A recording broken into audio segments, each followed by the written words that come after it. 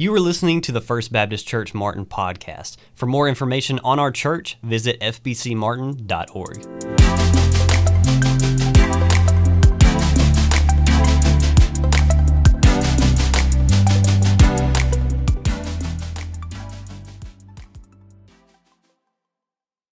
Good morning, church. It's been a good morning already. Amen. Got to observe baptism, lift up the Lord in singing. Now we get to open His Word together and listen as He speaks to us. If you got your Bible, let me invite you to turn with me to 1 Corinthians, find chapter 2 this morning. 1 Corinthians chapter 2. We are in a series working our way through this New Testament letter. We just finished last time we were together and I was here. We finished chapter 1, and this morning we're going to begin working our way into chapter 2. We're going to look at the first 5 verses of chapter 2 this morning. 1 Corinthians, 2nd chapter. We're going to start with verse 1. I know you just sat down, but you can't be comfortable yet, so let me ask you to stand, if you would, in honor of our Lord and the reading of His Word to us today. Paul is writing. He's writing under the inspiration of the Holy Spirit of God, which means these are not the words of Paul. This is the word of the Lord spoken through Paul. He says, "Now, brethren, when I came to you, did not come with excellence of speech or of wisdom, declaring to you the testimony of God. For I determined not to know anything among you except Jesus Christ and Him crucified. And I was with you in weakness, in fear, and in much trembling.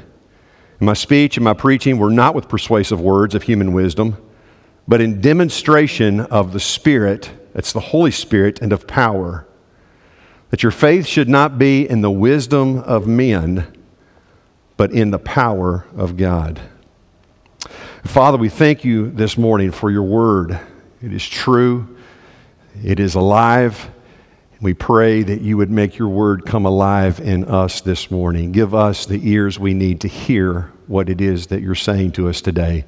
Hearts that are open and ready to receive it. And God, I pray, do a work in this place today. Do a work in each of our lives today, to reveal yourself to us, your will to us, and to draw us all together this morning closer to Jesus. May He be exalted in this place, lifted up, and may all of us together be drawn closer to Him, we pray. In Jesus' wonderful name, amen. You may be seated. So in the opening verses of chapter 2, what Paul is doing is he's reaching back and he is connecting what he's about to say at the beginning of chapter 2 to something that he started in chapter 1, verse 17. In chapter 1, verse 17, Paul reminds the Corinthians that when he came there to their city, he came there to preach to them the gospel. That's the why. That's why Paul came to Corinth. Now, you get to chapter 2, these verses that we just read, Paul now begins to explain the how. How did he present the gospel to them? What was his approach in sharing the gospel? And we're going to get to that in just a few moments. But I want to stop for a bit, and I want us to think again about this why. You said, "Pastor, you've already told us why. He went there to preach the gospel." But my question is, what is the why behind the why? What is it that drove Paul, that motivated Paul to come to this city with the good news of Jesus Christ? Now, what you've got to keep in mind is where Paul had been previously and what had happened to this man during his missionary travels. He had been beaten and imprisoned while he was in Philippi. He was then run out of Thessalonica and Berea because of the opposition that had mounted up against him and his ministry. And then when he came to Athens, they just laughed at him. They mocked him and they ridiculed him and they rejected him and they rejected his message. And after all of that, Paul still winds up in Corinth, determined that he is going to preach the gospel to the people in that city. Now, I don't know about you, but if I put myself in Paul's shoes back then, after all that had happened to me, I just tend to believe that there might be a part of me that would have said, "You know what? I'm done. I've tried to be nice to you people. I've tried to help you out. I've tried to come share with you something that will change your life, but obviously you don't want anything to do with this. I have been beaten. I've been thrown in jail. I've been chased out of town. I've been laughed at and mocked. So I'm done. I'm going home. But he doesn't do that. Instead, after all that had happened to him, Paul still goes to Corinth determined on a mission to preach the gospel to the people in that city. And that begs the question, why? Why is this man so driven to share the gospel? Why is he so motivated to tell others about Jesus, even though in many places, by many people, he is rejected and he is pushed away? And I think it's important for us to talk about the why before we ever get to the how, because until you understand the why of sharing the gospel, the how isn't going to matter much to you. There's no need for us to talk about how to share Jesus if you're not compelled and motivated to share Jesus, and obviously Paul was. So what was the why? As you think about his motivation to share the gospel, there's several things that come to mind for me. Now, I want to tell you that this is not a complete list, and there are other things that we could add to the list, but here are some things that just jump out at me when I think about Paul and his drive and his motivation to tell other people about Jesus. I think the first thing that stands out and is clear in Scripture is that Paul had a calling from God on his life. He was called to this. God had not only saved him from his sin, but now God had called him to go into the world and tell others about the good news of Jesus Christ. Paul had a message that he was meant to share. He had been commissioned by God for this. Paul knew that telling others about Jesus was not something optional for him. It was something that he was commanded to do. It was his assignment, his responsibility that had been given to him by God. And he knew that as one who now follows Christ, his responsibility in this world was now to tell others about Christ. He had this calling on his life. And as you read the New Testament and the letters of Paul, this calling becomes apparent. He tells the Galatians in chapter 1, verses 15 and 16, that God had not only saved him, but now God had called him to preach the gospel to the Gentiles. In 1 Corinthians chapter 9, verse 16, the very letter that we're in, and we'll get to this eventually, but in verse 16 of chapter 9, Paul says, "For if I preach the gospel, I have nothing to boast of. Don't come pat me on the back or praise me for preaching the gospel, for necessity is laid upon me. Yes, woe is me if I do not preach the gospel." Paul was saying, I have a responsibility to do this. Don't look at me and say, hey, what a great guy, this Paul, going around telling other people about Jesus. God has called me to this. I am accountable to God for what I do with the message of the gospel. I have to preach this message to others in the world. He tells the Romans, chapter 1, in verse 14 and 15, he says, "I am a debtor both to Greeks and to barbarians, both to the wise and to the unwise." That means to all people. I have a responsibility and obligation to everyone to preach the gospel. So as much as is in me, I'm ready to come and preach the gospel to you also who are in Rome. He says, I've got this obligation, this responsibility that's been laid upon me. I have to do this. Paul says this over and over and over again in his letters. It's clear that this is a man who had a calling from God on his life. And there would be some who would sit in this room this morning and they would say, well, yeah, that's Paul, but that's not me. God may have called Paul to do that, but God hasn't called me to do that. And I want you to know this morning that you cannot say that if you are a follower of Jesus Christ, because this mandate, this calling is upon all of us. Let me give you some examples. Acts chapter 1, verse 8, Jesus said to his disciples, "For you shall receive power when the Holy Spirit has come upon you." You in the plural. You will receive power when the Holy Spirit has come upon you, and you will be witnesses to me in Jerusalem, in all Judea and Samaria, and to the ends of the earth. I've actually had people look at me and have said to me, well, yeah, but Jesus was talking to the disciples there on the Mount of Olives before he ascended back to heaven. He was talking to them, and that was their mission, and that was their assignment, but that does not belong to all of us. That's not a universal calling from God upon every believer to go and to share the gospel. And I want you to know that if you believe that, that's not true at all. If you go and you look at the Gospel of Matthew, chapter 28, and what we know is the Great Commission, Jesus said to his disciples there, he says, all authority has been given to me in heaven and on earth. What that means is, I am the one who's in charge. I'm the one who calls the shots. I am the Lord over your life. He's the Lord over the church. He's the one that tells us what we're supposed to do. He says, all authority has been given to me in heaven and on earth, so you go therefore and make disciples of all the nations, baptizing them in the name of the Father and of the Son and of the Holy Spirit, teaching them to observe all things that I have commanded you. Now I want you to think about that. He just looked at these disciples and he said, okay, go into all of the world and you make disciples. And that begins with sharing the good news. You go and share the good news, the message of the gospel. And I'm going to work through that to draw people to myself, and through that message, people will be saved. And when they come to faith in me, you then baptize them in the name of the Father, the Son, and the Holy Spirit. And after you've baptized them, you then begin teaching them to do the very things I've taught you to do. To observe the things that I have taught you. To obey the commandments that I have given to you. What would be included in those commandments? To go and make disciples. You go make disciples, and then you teach others to make disciples, and then they teach others to make disciples, and this is how this thing works. And so this calling to make disciples, this calling to share the gospel, is something that is upon all of us.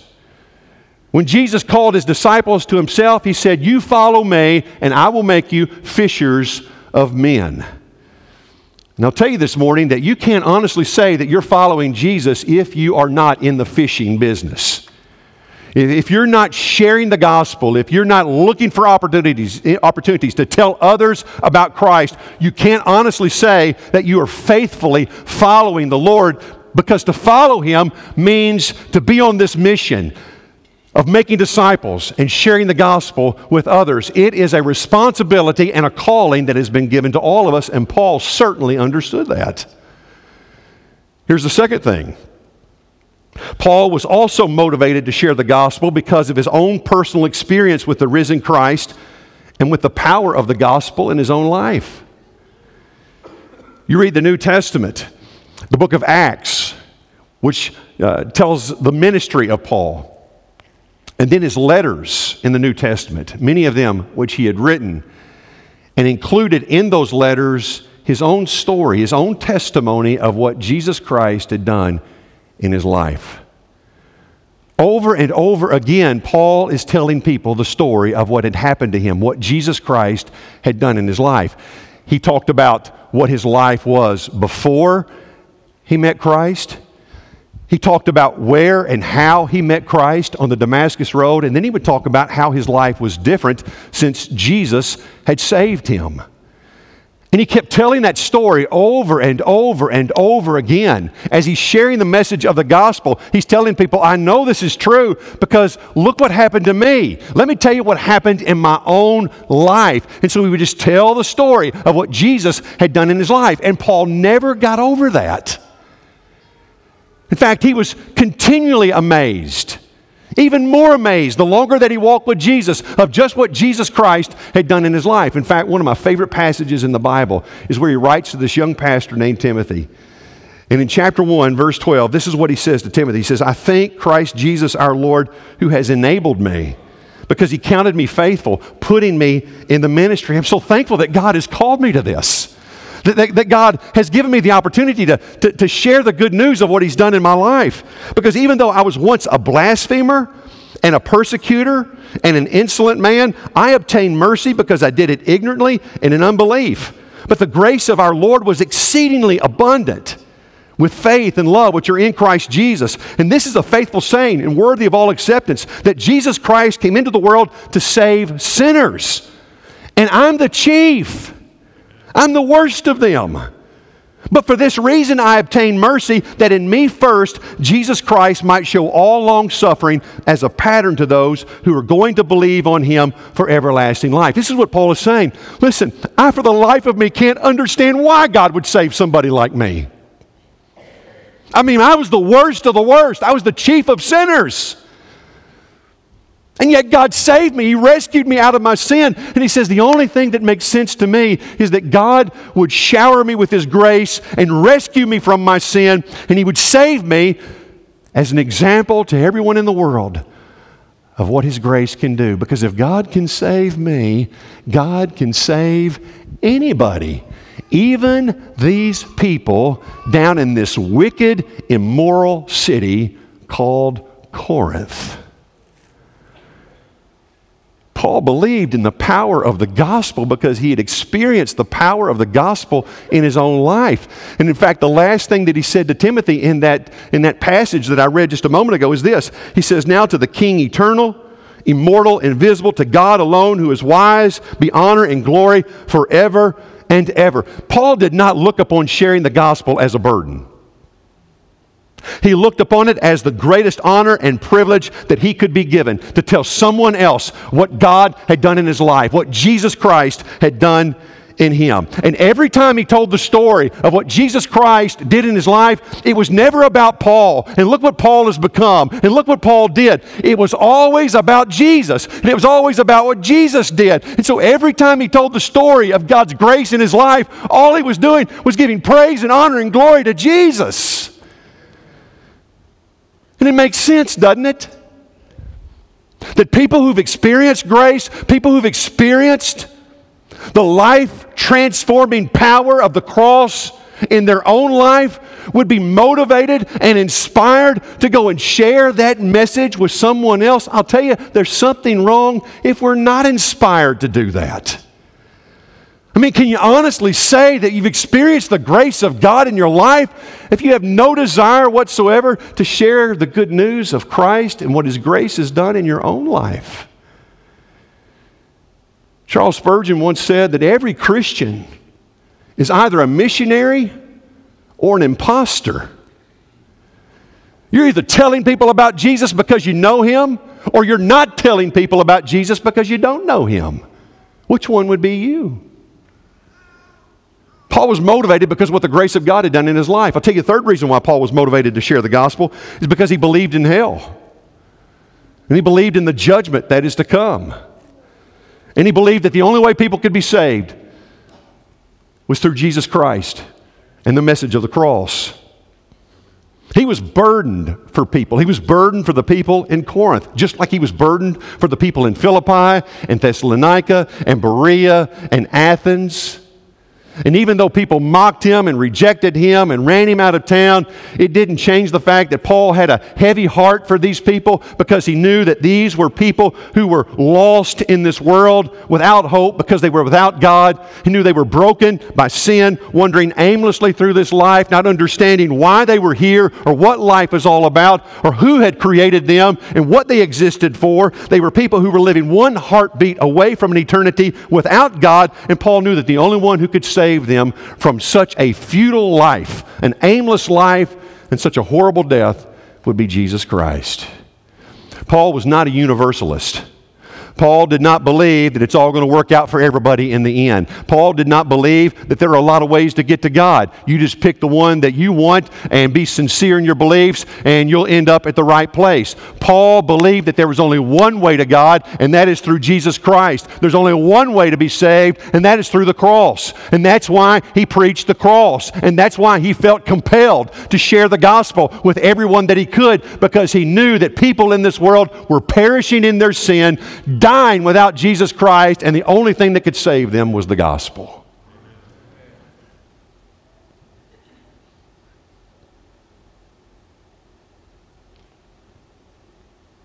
Maybe what we need in the church today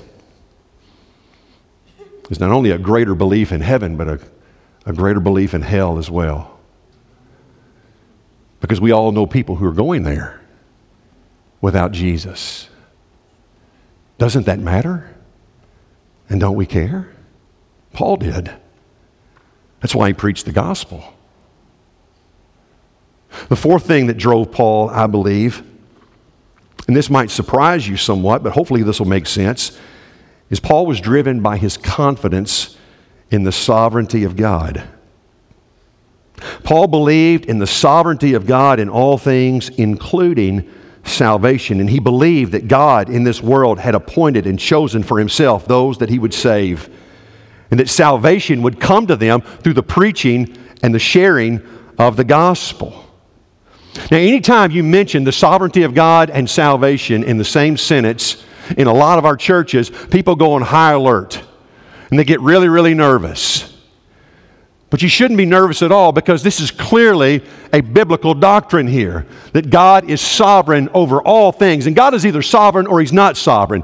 And I believe that God's sovereign, which means He's sovereign over everything, including salvation. Now, the sovereignty of God over salvation does not mean, first of all, that man does not have responsibility for the choice that he makes concerning Jesus Christ. The Bible is clear that every man, every woman has to choose this day whom they will serve. You're going to be accountable and responsible for what you did with Jesus. If you go to hell, it will be because you rejected Him and you refused the message of the cross. The Bible's clear about that. Man bears the weight of the responsibility in what he will do with Jesus Christ.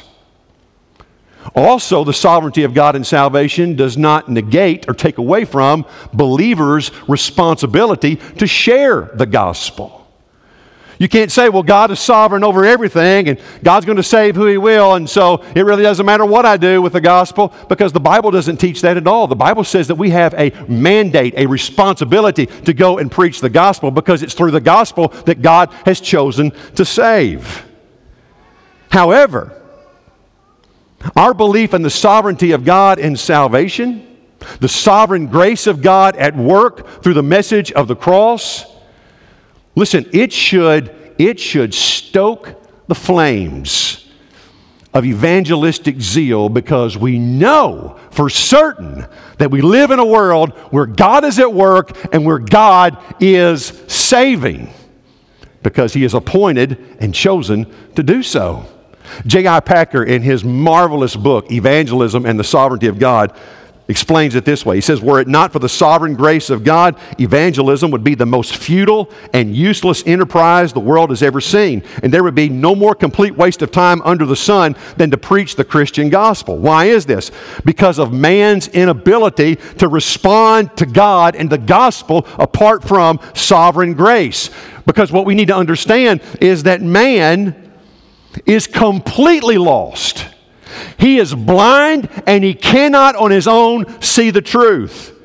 He is in chains, in shackles from which he cannot on his own break free. He is spiritually dead and does not have the power within himself to respond to the Christian gospel.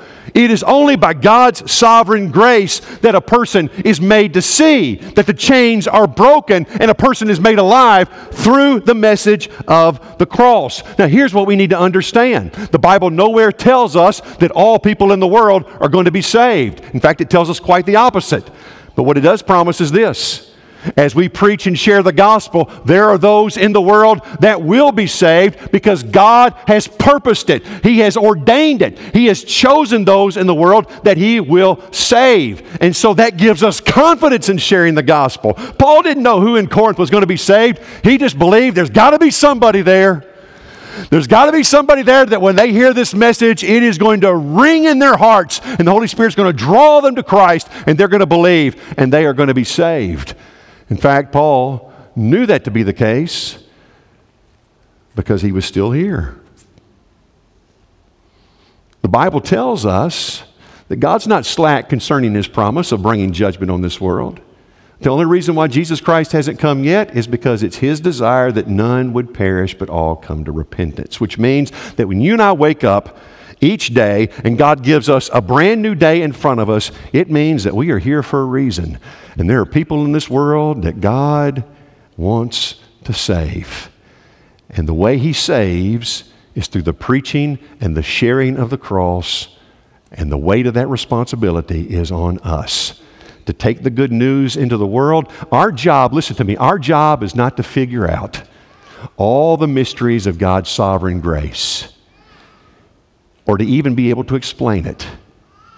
Our job is to simply preach the gospel of Christ and trust that God works through the gospel to draw people to Himself and that God will save. Paul believed that. And that's why he preached the gospel. So this is the why. This is the why behind the why. Why would this man, after all that had happened to him, why would he go to Corinth and preach the gospel? Because he had a calling from God on his life. Because he had a story to tell of what God had done in his own life. And even though he knew those people were engulfed in spiritual darkness there in Corinth, he remembered that he was once there too. But by the grace of God, he was saved. And if God could save him, God could save anybody. So I don't need to pick and choose who I share the gospel to. I don't need to look at anybody and say, well, there's no way he'll believe. Because if Paul will believe, anybody can believe. If God is drawing them to himself. And so Paul went and he shared the gospel with the people in the city. Now, how did he do that? How did he share the gospel? Look at it. Now we're in chapter 2. All of that was introduction. Can I get an amen? Now we're ready to preach. All right, here we go. This part will be shorter than the first. All right, so just be at ease. But it's going to make sense.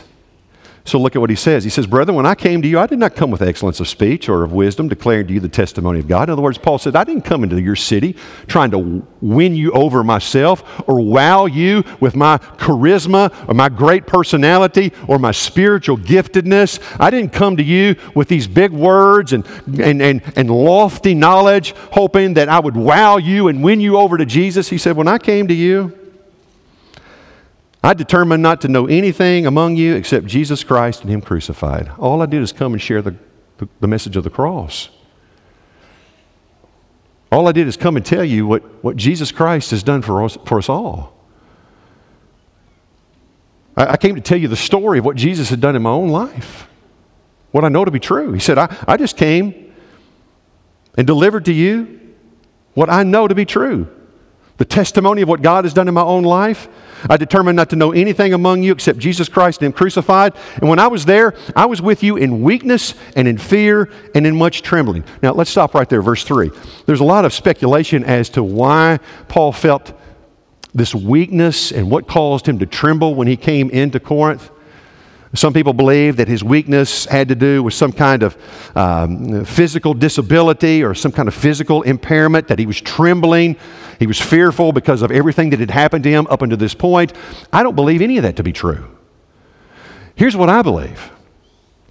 I believe his weakness here, he says, I came to you in weakness. I believe his weakness here was his own understanding and his own admission of his own insufficiencies. And he's trembling here because he knows the weight of the responsibility that God has given him in sharing the gospel. These people, their lives, their eternity is hanging in the balance here. The only way they can be saved is if God saves them. And Paul knows, I can't save them. I don't have the power to save them. I don't know enough. I can't do enough to save these people from their sins. And so what his weakness and his trembling did is it drove him to total dependence on God. Paul says, God, I can't save these people, but you can save these people. All I can do is tell them about Jesus. All I can do is preach the message of the cross. And God, I'm going to have to trust you to take the message of the cross and do in their life what you will. And so he says, I came to you and I was in weakness, in fear, and trembling. In my speech and my preaching were not with persuasive words of human wisdom, but they were in demonstration of the Spirit, that's the Holy Spirit, and of power. In other words, Paul was completely relying upon God. If they were going to come to faith in Christ, it wasn't going to be because Paul picked and chose the right words to say. It would be because the Holy Spirit of God took the words He placed in Paul's mouth and gave life to them as they went into the hearts of these Corinthians. if their life was going to be saved, if they were going to be changed, it would be not because of Paul's power, but because of the power of God at work through the gospel. And so he says, my speech and my preaching were not with persuasive words of human wisdom, but in demonstration of the Spirit and of power, so that your faith should not be in the wisdom of men. Well, put your faith in me. I can't save you. I came and just preached the simple message of the cross, trusting God to use the cross to do what He will in your life so that your faith would be in God, in Christ, because He's the one that saves. Can I get a hallelujah? Let me tell you, listen, let that sink in for you for just a few moments, because this is the most liberating thing ever when it comes to sharing the gospel, because you got to understand, listen, you sharing the message of Christ and people responding, that ain't on you. You don't save anybody. You can't save anybody. And if you do save somebody, God help them. Amen? Jesus is the one who saves. It's the cross that changes lives. The message of the cross. All you do is just tell the story of what Jesus has done in you. All you do is simply tell the message of the gospel that Jesus Christ is the Son of God. He came into this world. He lived a perfect life. He went to the cross. He died for sinners. He took our sin on Himself. He suffered the punishment we deserve. God crucified Him on the cross for us. And then He was buried, and then He rose again the third day so that through Him we could be forgiven, reconciled to God, and have the hope and the promise of eternal life. And salvation comes through none other but Jesus Christ alone.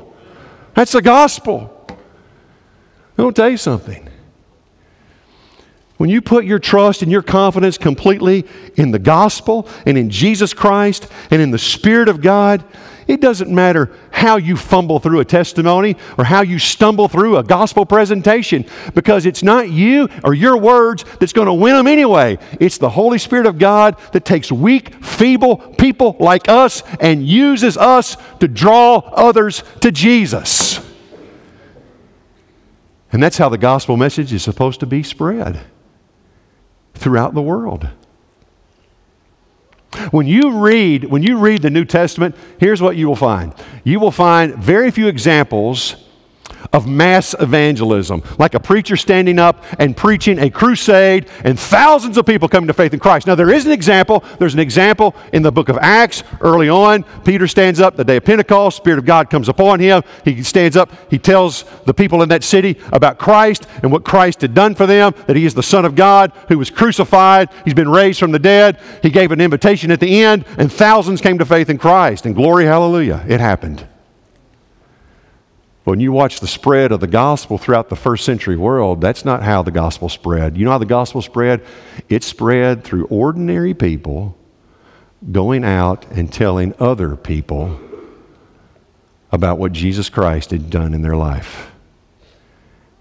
Sharing the message of the cross, the hope of the gospel. And from one to another, the gospel spread until it spread across the first century world. That's the way this thing's meant to work, folks.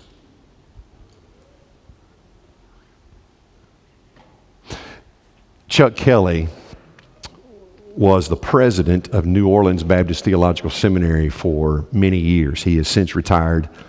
But he told this story, and I heard it years ago from him. When he was a young preacher boy, this is just a preacher thing. Some people won't get this or understand, but when he was a young preacher, he wanted to go and sit under the preaching of one of his heroes in the faith. And at that time, for him, that person would have been Dr. W.A. Criswell, who was the pastor of the historic First Baptist Church, Dallas, Texas, right downtown Dallas. I've been in that historic sanctuary. W.A. Criswell wasn't the pastor there when I went there, but I wanted to go because there's just so much history and tradition behind that church. And so my family, one summer, we went and we worshiped there. But W.A. Criswell was still preaching at this time. Chuck Kelly, again, just a young preacher boy. He just wanted to go and hear his hero of the faith stand in the pulpit, open the Word of God, and break the bread of life. And so he had planned his trip. He'd gone. He got there Sunday morning, house is packed, wonderful worship, just great atmosphere within the church. And then it came time for Dr. Criswell to come forward and preach. And so Dr. Criswell came forward, he opened his Bible, he read a scripture, and then he put his Bible to the side. He took this folder and he opened it up, pulled out the church budget, and he went line by line through the church budget that morning, talking about what God was going to do through the life and ministry of First Baptist Church Dallas this coming year as God's people gave. So line by line through the church budget. Chuck Kelly said, I was furious. He said, I couldn't believe it. I mean, I've waited so long to come and hear this man in person. He gets up. He pulls out a church budget. He reads through the church budget. He says, the more that he read, the madder I got. Like I'm in the flesh. I'm just sitting there in the flesh, just stewing over what's happening in front of me. And then after he had gone through the entire church budget, he took the budget, put it back in his folder, and he said, now we're going to give an invitation. And Chuck Kelly said, I'm thinking to myself, you got to be kidding me. An invitation? Nobody's going to get saved after hearing about the church budget. But sure enough, he gave an invitation. He said, this morning, there are people God is drawing to himself, people who are going to come and they are going to make public professions of faith in Jesus Christ. And right now they're coming. And so he prayed and they started coming. The choir got up and they started singing and people started flooding the aisles and they came forward. And Chuck Kelly said, I sat there and I was amazed. And I thought, what in the world is happening in front of me? And then at the end of the service, Dr. Criswell came down and he walked up to the first individual and he said, okay, this is Bill. Bill is here this morning because he has trusted Jesus Christ as his Savior. And he wants to publicly confess Christ before you today as the Savior and Lord of his life. And he wants to take that next step with Jesus and follow him in believer's baptism. Isn't that great that Bill has come this morning, giving his life to Jesus? But here with Bill is Tom. Now, Tom is a member here at First Baptist. Tom works with Bill. For the last few months, Tom's been telling Bill about Jesus. He's been telling Bill about what Jesus has done in his life. He's been sharing the message of the gospel. And as a result of that, this man has come to faith in Christ. Hey, here's Janice. Janice is here this morning. She's making a public profession of faith in Jesus Christ as her Savior. And here with her this morning is this couple. They live in the same neighborhood with Janice. They've been building relationship over the last several months, getting to know each other, and they've invited her to church. Janice has been coming to church with them, but they've been having conversations outside of church about Jesus. And through those conversations, Janice has come to faith in Christ. And this morning she comes to share with you that she has given her life to Jesus. And he said one after another, after another, after another down the line. It was story after story after story of changed life, not through the preaching of W.A. Criswell, but through the simple sharing of the cross, through ordinary people who were a part of that congregation out in the world, seeing it as their mission field, building relationships with others, and telling others what Jesus had done in them. That's the way it's supposed to work, folks. If we want to impact the city of Martin and West Tennessee for the glory of God and with the message of the gospel, it's got to go way beyond what happens in this room on a Sunday morning. It will only happen when the people who say they know Jesus in this room understand the calling and the mandate that God has placed on your life to be an ambassador for Jesus and a witness of Christ in this world. And you go out into this world with a burden on your heart for people who are lost. And you just tell them the story of what Jesus has done in your life. Trusting in God's Holy Spirit and in the power of the gospel to do the rest in the lives of those who hear. And you will be amazed at the power of God at work through the gospel. I'm not telling you everybody you talk to will be saved, but I'm telling you the fact that we're still here this morning means that God's still saving. And I believe that there's still people in this town, in this city, that He is calling to Himself. But He's calling through us. So let's go share the gospel with our world. If you were encouraged by today's sermon, leave us a rating and subscribe to the podcast. To learn more about First Baptist Church Martin, visit fbcmartin.org.